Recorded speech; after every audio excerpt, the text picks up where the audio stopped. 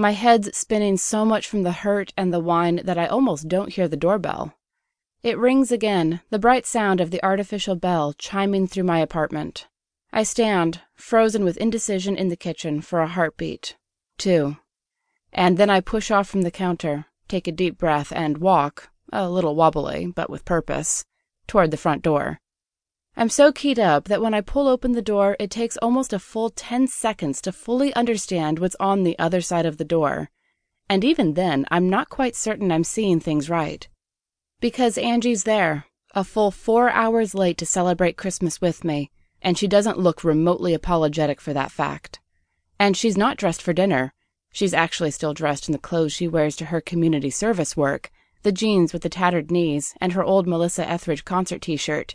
And she doesn't have the bottle of wine she swore up and down she'd bring, and that I based the meal around.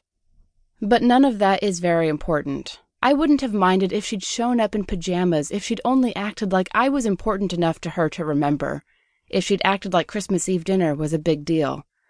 But none of that matters, because the most important thing is that, as she leans against the wall out in the hallway, Angie just happens to be standing next to an enormous gray wolf, on a leash.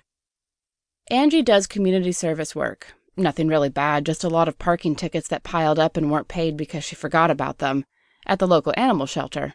She's actually not a big animal person, but it's what the judge ordered, and, to Angie, it was better than picking junk up off the side of the road. So, yes, she probably did just come from the shelter. But that still doesn't explain what's right in front of me. I stare at the animal with wide eyes, hardly believing what I'm seeing.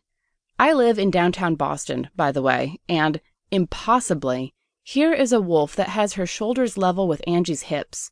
The wolf is enormous, her great gray pelt of fur all shaggy and covered in snow. She has beautiful, intelligent blue eyes that immediately stare up into my own, and a graceful face as she lifts her long nose up to me. I open and shut my mouth twice before I manage to finally splutter, "Angie? What?" "Hi, Mandy," Angie tells me, a big grin splitting her face as she wrangles the enormous animal, who resolutely does not want to set foot into my apartment, across the threshold.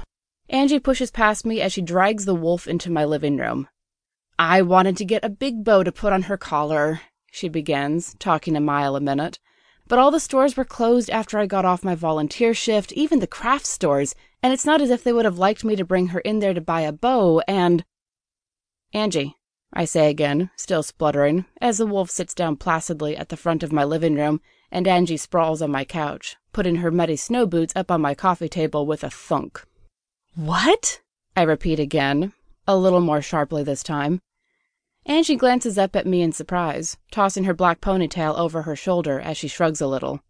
"I brought you your Christmas present," she proudly declares, indicating the wolf in the center of my living room. "Merry Christmas," she adds almost dutifully, and then she crosses her arms in front of her and smiles smugly at me. I take a deep breath, bracing my hand on the doorframe behind me, because the shock of a wolf in my living room is making me a little more wobbly than the wine did. I take a deep breath, try to keep my voice level. "You must be joking." "What?" she asks, offense and hurt leaking into her tone. "You don't like her? I thought you loved dogs." "That's not a dog," I point out, as the wolf practically sighs and shifts her weight on her back haunches, her tail thumping once against the carpeting. "That's a wolf." "Not true," says Angie dismissively, standing and striding over to the wolf like she's a small terrier. She pats the wolf's head, ruffling behind her ears, an action the wolf clearly does not like, but that doesn't stop Angie, who keeps grinding her hand down on the wolf's head. "Who's a good puppy?" she drawls to the wolf in the most sappy baby voice possible. Admittedly, I use sappy baby voices on my 2 cats, but even I know that they require a pinch of dignity every now and again.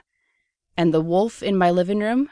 Every line and inch of her exudes dignity, which is somewhat being marred by the fact that Angie's ruffling her ears and cooing at her.